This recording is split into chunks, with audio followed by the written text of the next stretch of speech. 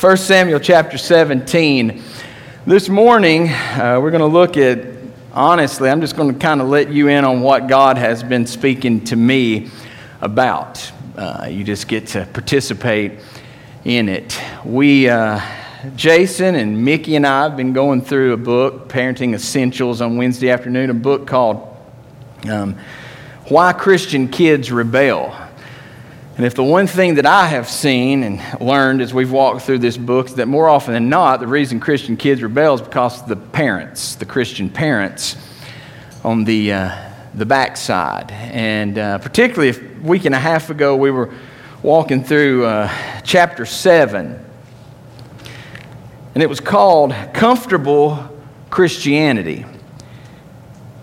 And it made such an impact on my life. I mean, I'm telling you, we didn't even get to the story of David, and that's actually what we're going to look at this morning. We didn't even get to the story of David, but this chapter in particular made such a huge impact on my life personally as a parent. And so just try to share it with you.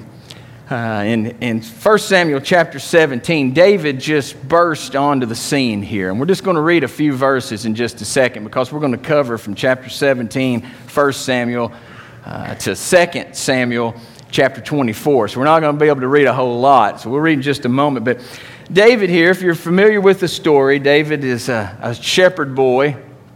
And he would tend his father's sheep, Jesse, but his dad would also periodically send him to check on his brothers who were in the army on the battlefield. And so on this one particular day, he would find himself as he approaches this battlefield, he hears this voice and he hears this man by the name of Goliath who is cursing the people of God, but not only the people of God, cursing God. And so David is just perplexed by this. He looks around, he sees the people of God standing there paralyzed by fear. And David wants to know, why is no one doing anything about this? And his brothers would even tell him, you go back home and tend to your sheep. David would ignore the comment, and quickly he would find himself standing before King Saul. Saul, unwilling to approach Goliath as well as the other people. No one's willing to take on this challenge. And so David finds himself, this small kid, standing before Saul saying, I can do this. I fought a lion with my hands and a club. I fought a bear the same way. This is not a problem. I can do it. And so he would actually give in. Saul would give in to this and tell him, that's fine. Try on my armor. And he would put the armor on, but it's too big and bulky. You can't. David's like, I don't need those things. I can do this. Just let me go. When David would approach Goliath, Goliath was actually offended by this. I mean, it made him mad, the fact that these people would send a kid to do man's work. And he would say, do you think of me as being like a dog, like I'm a pet or something? You'd send this kid, and he tells this kid, I'm going to cut you to pieces and feed your flesh to the birds.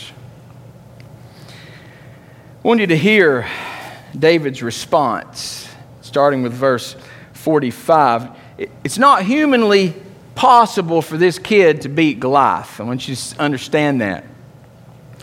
So you start 1 Samuel chapter 17, verse 45. David replied to the Philistine, you came to me with sword, spear, and javelin, but I come to you in the name of the Lord of heaven's armies, the God of the armies of Israel, whom you have defiled. Today the Lord will conquer you, and I will kill you and cut off your head, and then I will give the dead bodies of your men to the birds and the wild animals, and the whole world will know that there is a God in Israel, and everyone assembled here will know that the Lord rescues his people, but not with a sword and a spear. This is the Lord's battle, and he will give you to us. As Goliath moved closer to attack, David quickly ran to meet him. I'm actually just going to stop right there. David would run to meet him. So what I want you to see here, because this is so critical and important in just a moment as we move forward in the life of David, I want you to see the passion, the faith, and the trust this kid has in God. David would approach this giant with nothing more than a sling and 5 rocks, 5 smooth stones. He is a common man. He's a shepherd. No one knows him at this point. Nothing special about him whatsoever. Yet he is willing to stand and fight a giant as well as the Philistine armies because he knows God is with me. David, as it says here, would run towards this giant. Stone in the sling, twirling it. He lets it fly. It would hit this giant in the only possible place that he's not covered, that it would do any damage whatsoever. He hits the giant would collapse. He would pick up the sword, stab him, kill him, and then cut off his head and take the sword back to Saul. If you can just imagine what that might have looked like when he takes that giant's head back to this king. Now here's what I want you to see from this. Because of his willingness to follow God, because of the choices and the decisions that David would make from here and in the years to come, because of his choices and decisions to follow God, there are difficulties that come along with it. Always difficulties. Saul would quickly become jealous. After all, the people are in the streets singing songs like Saul's killed his thousands and David's killed his 10,000. So immediately he wants him dead. And so the chase begins. And for the next several chapters, you find a young boy running for his life from this man by the name of Saul. And at times, he would be much like an animal living in caves, trying to escape the wrath of this king. And yet the amazing thing about that, and even reading through it this week, just blew my mind. When you study the next chapters, particularly from chapter 17 to chapter 30, you find a young man who is sold out for God. I mean, after all, someone's trying to kill him, and he is solely dependent on God. Here's what I want us to see from this. When David was poor, running from Saul, solely dependent on God. Young kid willing to fight the armies, the Philistine, a young man that would attack a bear and a lion with his hands. That's what you find. When times were tough, his relationship with God was good. But then because of choices and decisions that he would make for God, came difficulties.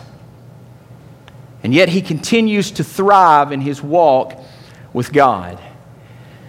Something that we need to understand, church, is that if we truly decide to walk with God, you've got to understand that with this comes difficulties. Yet the Bible, James would say, because of your when your faith is tested, your faith grows. It gets better as a result. And that's very much what happens. Discomfort is a part of the Christian faith. When you genuinely decide to follow Christ, you say, God, I'm yours, heart, mind, body, and soul. God promises there's difficulties. Jesus made it really, really clear when he told his disciples, broad is the way that leads to destruction. Many will take this path. Narrow is the way that leads to life. And he even said, it is difficult. He tells us, you follow me, there's going to be difficulties that come as a result. Unfortunately, I'm afraid oftentimes in our culture today, we've been taught that you can go into this relationship with God, and it's like you can have some clauses in the contract in a sense. It's almost like you can approach God and say, here's my path that I'm taking. Here's what I'm doing. Really, I'm just looking for a get-out-of-hell-free card. Here's where I'm going. If you want to join me, have at it. And yet when you study the Scriptures, you see something much different. You would find Jesus approaching men, these fishermen say, follow me, and they drop their nets. And he would approach a doctor and an accountant and say, follow me, and they would drop what they were doing and they would follow Christ. It was all about God. When you make the choice, much like David did, to follow Christ, there's difficulties that come along with it. And I have told college students for years now, if you never see any difficulties in your life, if you never see any inconvenience, if you never see any discomfort in your life because of your faith and because of choices and decisions that you're making, you might want to question, who am I following? Because Jesus says there will be problems that come as a result. It's just the way that it works. And unfortunately, in the American church today, in our culture, we've been brought up with this false idea that you run from inconvenience. You run from discomfort. You run from difficulties. And yet, when I study the Bible, I find actually the exact opposite. As believers, we should be running towards those things. Actually running toward discomfort and stress and inconvenience and difficulties and suffering. Those who are sick and hurting and persecuted and are lost. You do realize that throughout the centuries, it has been the Christians that started the churches. Christians that started the hospitals, the nursing homes, the Red Cross, the orphanages, the food banks, down the road here, your Union Gospel Mission. It's Christians that started these places for those people that were hurting. Throughout history, while the rest of mankind in the world moves away from inconvenience, what made us peculiar in the Scriptures is that Christians were moving towards it. And yet we don't see that too often today. And I believe a lot of the reason kind of revolves around the story of David here. We're really similar to David in a lot of ways. I want you to see this. If you moved over, we're not going to read it for the sake of time, but in 1 Samuel chapter 31, around verse 6, something happens. Saul would die. As a result, obviously the pressure's taken off of David. Things begin to change for him. Now, Saul's men are still in power for the next 7 years, but 7 years later, David would become king. And here's where it all goes downhill. If you've ever studied the story of David, David would bring in his own men. He would have them come in, put them in places of power and positions and different things. And something else, he would bring back the Ark of the Covenant to Jerusalem. He would bring back the blood sacrifices on the altar. He would bring those back to Israel. And you may be thinking, now how in the world is this bad? What are you talking about? Dr. Kimmel in the book, Why Christian Kids Rebel, says, things became civilized for David real quickly. He got civilized. Suddenly he loses this adventurous, risk-taking mindset. He gets civilized. He traded his sandals for a chariot. He traded a cave that he once slept in for a really nice house. He traded his passion in God for his own glory. He is now enjoying the comforts of being a king. Think of all the things that go along with that. I mean, convenience, safety, security, easy, comfortable living. And it wasn't long after that he would begin to add more and more wives would start coming into the mix. And one thing I found fascinating is that he would stop leading his men into battle, which is something no respectable king would do. That's why Saul would die, he was in battle with his men. David would stop doing that, and he'd send a guy by the name of Joab to do it for him. Why? Fear. He's got something to lose now. I mean, suddenly this guy's got a house and the clothes and the chariots and the fine foods and the servants. Why in the world would I dare risk losing those things? And this once great man of God that would dare to stand before an army with a slingshot and 5 smooth stones, a man who would fight lions and bears, he has lost his passion. He's lost his zeal, as John would say in Revelation. He lost his first love. That's what's happened. And it all boiled down to comfort, security, convenience, and safety. When you have those things, it's really hard to rely on God. It happens all the time. David had tasted the finer things of life, and he had come to the conclusion, it is good, and I like it. And with this came something else, idleness, free time. Let me tell you something, ladies, in case you're not aware of this, men don't need a lot of free time. We need to be busy. Our minds need to be working. Because when they're not, when they have too much time off, they go in a lot of crazy positions and ways and things they should never think of. Men need to be busy. Suddenly David here, he's got a lot of time. So much time one day, he's nothing to do. He's standing there on the balcony watching a woman take a bath. A woman whose husband was in war where David should have been. But he's not. Got free time. Next thing you know, he would have an affair with this woman, and unbeknowingly, she would become pregnant, and then he would use his power to have her husband killed on the front lines in war, where again, David should have been.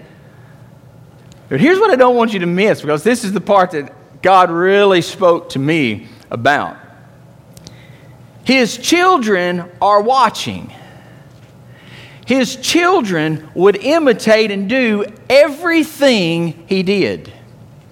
And that's scary. Everything. Amnon would rape his half-sister Tamar. Absalom would respond to that by killing Amnon. Absalom would end up dying in battle. Solomon would try everything his dad tried, compounded 100 times. And he would always come back and say, it is meaningless. It's stuff. It's like chasing the wind. There's no satisfaction, and always came back to the same thing, like father, like son. Kids imitating what they saw lived out. Don't forget what I said a few moments ago, okay? Keep something in mind. He has brought back the Ark of the Covenant. He has brought back the sacrifices, the blood sacrifices for sins. He's going through the motions. And yet, unfortunately, his actions would speak louder than words. His children were not fools, and they could see through this meaningless, mindless religion that he is part of. And it is so sad to me, because I'm afraid that a lot of us are a product of this. And I'm not saying that our parents killed someone or having multiple affairs. I'm talking about the religion side of it. Much like David, we've witnessed and we've seen the same thing, this comfortable, easy Christianity.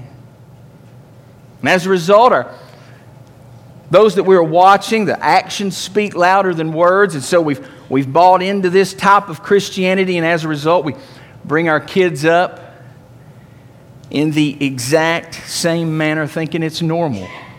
Thinking that really Christianity is about you pray before you eat, you don't drink, curse, or smoke, give a little money, and then if you show up on Sunday morning, God is in heaven saying, well done, good and faithful servant. You've done so well this week. And as we have said so many times, it's so sad, we start down this same trail that we have seen modeled for us, where we chase after the same things, we want the same stuff, we do the same things as the world. We just go to church.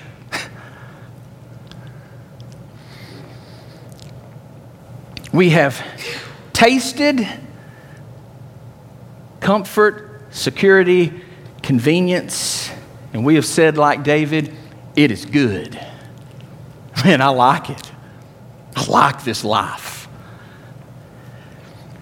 And so we produce children that watch. That's what they see.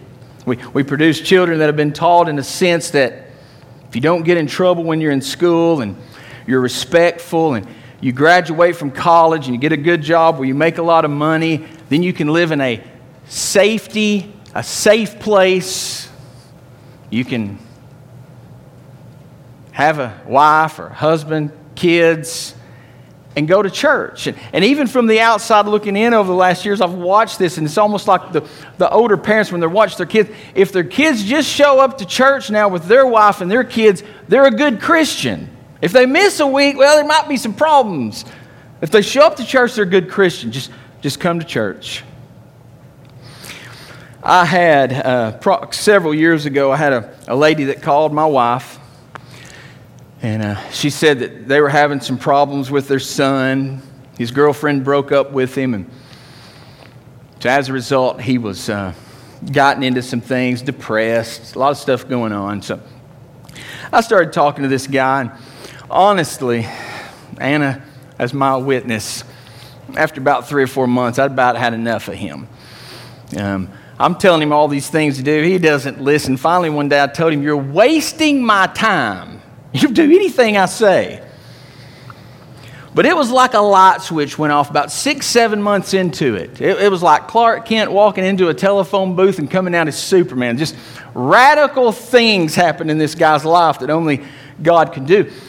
When summer rolled around, he would go to this place in the world that was very hostile towards Christians for about 6 weeks.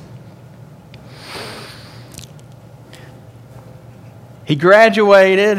He ended up going back to this place for a year, and then he signed up for another year, trying to start Bible studies in his apartment there in this part of the world. And one day I'm walking through Walmart, and this young man's mom approached me.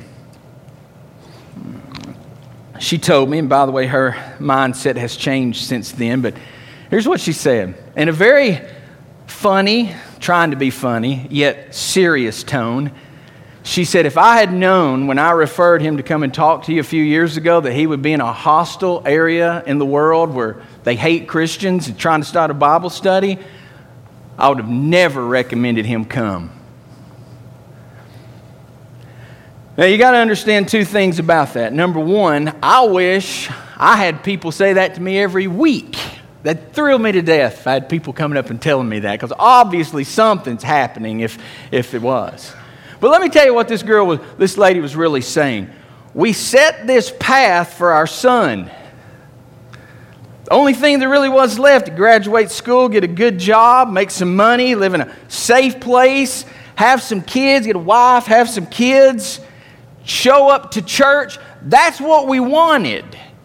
You messed it up. It wasn't me, it was God, but this is what she was thinking in her mind. And we wonder why kids rebel. Because in all reality, they never see anything authentic. They never see anything that really changes a person's life, this passion, this zeal for Christ.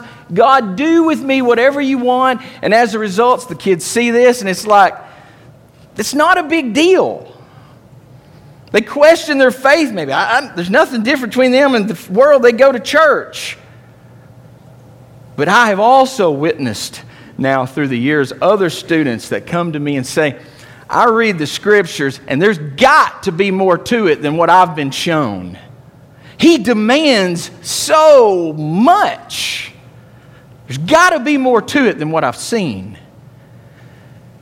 Yet unfortunately, the model that has been presented for them is much like David and much like the rich man. If you remember in the Bible, when he would approach Jesus and say, I want to follow you. And Jesus said, all right, go sell off all your possessions. The things you idolize is what he's referring to. Give your money to the poor, come follow me. And we, like David, like the rich man, we turn and we walk away sad because we have so much. We are a product of our environment, of the way we've been programmed to think. I have had the wonderful privilege, and that's what I refer to it as a privilege. I have been in an underground church in China. I have worshiped with a handful of students in an alley in northwest Africa among Muslims. I've had the opportunity to see it, and I'm telling you, it's a lot different. It looks so different. And I think the amazing part about it is just getting to watch and hear the stories of supernatural things God does over there. Things that we can explain away by human effort. They don't have anything. And God works in amazing, miraculous ways. Several years ago, I wanted nothing more than to get out of Soddy Daisy. Tennessee, the United States. I just wanted out. I even went as far one time. Again, my poor wife has to deal with me on these things. And I put in for a church as a pastor of an international church in Budapest. I just wanted out. Now, when I look back on those things now, you know why? Trying to dodge difficulties. Because I'm telling you, it is much more difficult to reach people with the gospel right here than it is in other places. It is difficult, real difficult here, of people that have always heard of Jesus. They've got twisted views of Jesus. It's so hard. One other thing in 2 Samuel chapter 24, around verse 24, that would take place. David would do one more thing, make a poor choice, poor decision. David would decide he's going to do a census. He's going to count the number of soldiers in his army. You didn't do that. Matter of fact, back in chapter 17, he made it clear, David said, I'm going to do something here, and only God's going to be able to receive credit for it. And that's the way the children of Israel viewed it. They would do things in a manner. It didn't matter if there was 1,000, 300, one kid with a sling. If God was with them, if they're following God, He's going to take care of it. So numbers didn't matter. Yet David decided he wants to see just how mighty, how big his army really is. He would wind up with over 1 million, despite the fact that his advisor said, you don't want to do this. Yet he would do it. As a result, God would give him a couple of options. He would punish the people of God because of their king, because of a poor choice that he had made. And he said you can have 3 years of a famine, 3 months of running from your enemy, or 3 days of a plague. And he's thinking, man, 3 days, that's what I'm going to take. And so he would choose that. 70,000 people would die as a result. And on that 3rd day, for the first time in a long time, he truly is convicted of what he's done. And he cries out to God, and he goes out, the Bible says, he goes out to purchase a piece of land, to build an altar and offer a sacrifice to God. The man who owned the property said, no, I'll give it to you. I'll let you have it. And here's the way that David would respond. I will not sacrifice to the Lord my God a burnt offering that costs me nothing. I'm not going to offer myself to God and it not cost me anything. And again, I go back to the New Testament and I think of Jesus. I hear His words as some of those onlookers would come and say, we want to follow you. And Jesus would say, you'd better count the cost before you follow me. You better think long and hard about this. If you really get behind me, I will lead you places you would never humanly want to go. I will take you through difficult places. I mean, after all, Jesus would say, if they hate me, they're sure going to hate you. And I wonder, for me, I'm not talking, for me, has there ever been a time you just really stop and think, have I counted the cost, really counted the cost and said, I am yours 100%. Do with me as you please. Last Sunday night, I talked about something similar to this among the college students. And afterwards, I had a young man come up, grab me by the arm, wanted to go down to my office with me. He said, "What does this look like?" I mean, if what you're saying is true, this is a lot different than what I've been taught. What does this look like? And I said, there's 3 steps. It's pretty simple, yet really difficult. 2 of them are clear. You love the Lord your God with all your heart, mind, and soul. You love your neighbor. And Paul talks about, and you deny self. It's no longer about me. Crucify self. It's about loving God, loving my neighbor. Now, we don't want to be legalistic here, like we have been prone to do in the past, where suddenly you come up with a checklist and here's what it looks like. We're all individuals. We're all different. It's about being sensitive to the Word of God. What does God want me to do in this area? But I am convinced that as a church, if we genuinely did this, love God, love your neighbor, deny self, there's no telling where and what we might be doing in a year. But I also believe with all of my heart, there's no telling just how that might impact the kids that are watching. Kids that are watching, parents and adults that have surrendered it all. I'm yours, God. Do with me as you please.